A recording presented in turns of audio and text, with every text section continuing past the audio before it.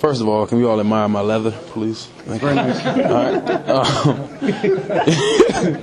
right. Yeah, tremendously. It's a very big game, but as a competitor, as a basketball player, I mean, this is what you live for. This is what these long nights in the gym are for, long practices, long days of getting up shots individually by yourself, vying for playoff seeding right now. Got a team coming into your building, and just letting the chips fall where they may, saying who's the best team for 48 minutes. And I think we were able to show that tonight.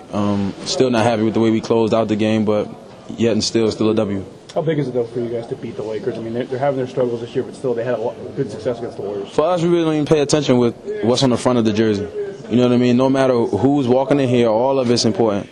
And we have to take that mental approach. Like, we can't have a letdown coming in Wednesday just because we're playing against the Kings, just because they don't have as much notoriety, hoopla, or mystique as the Lakers. All the games mean the same. They're just another slash in the W column or the L column. And obviously, you get up for certain teams, but we have to grow as a basketball team and understand that every time we take the floor, we have to have the same mentality. How much did it mean tonight also to have Curry be able to be in there and really be instrumental in this win? I mean, he's a leader.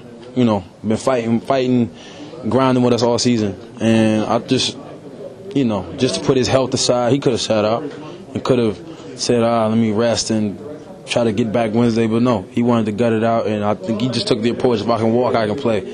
I know he's probably icing the mess out of it right now, but that's what a leader does and an MVP candidate does. How important was it for you guys to set the tone early and kind of jump on the Lakers to where you were in that spot? I mean, that's what we talk about each and every game.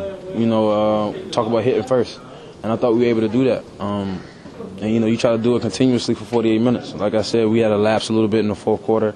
I thought we kind of were playing not to lose, so to speak, and I think that kind of took away from our aggressiveness a little bit. With us, I think we got to keep our foot on the gas pedal and still, try to force the issue, but play smart with it as well. You're connecting on 44% of your shots, 3-point shots from beyond the arc. Why is that for this game? 44%, the third number. It is? Yeah. Okay. The Lakers, at least. Honestly, they shoot the ball pretty well. They take the third most and they make the third most in the league. So they do a tremendous job of shooting the long ball. I just think that's a testament to us, finding each other, driving, attracting so much attention, and then being able to kick and find shooters. And, with Clay, Steph, myself, Harrison, those guys, you have to really honor that. And when we drive and are able to get into the paint and be aggressive, and that's the thing that really helps us, shoot the ball that much more.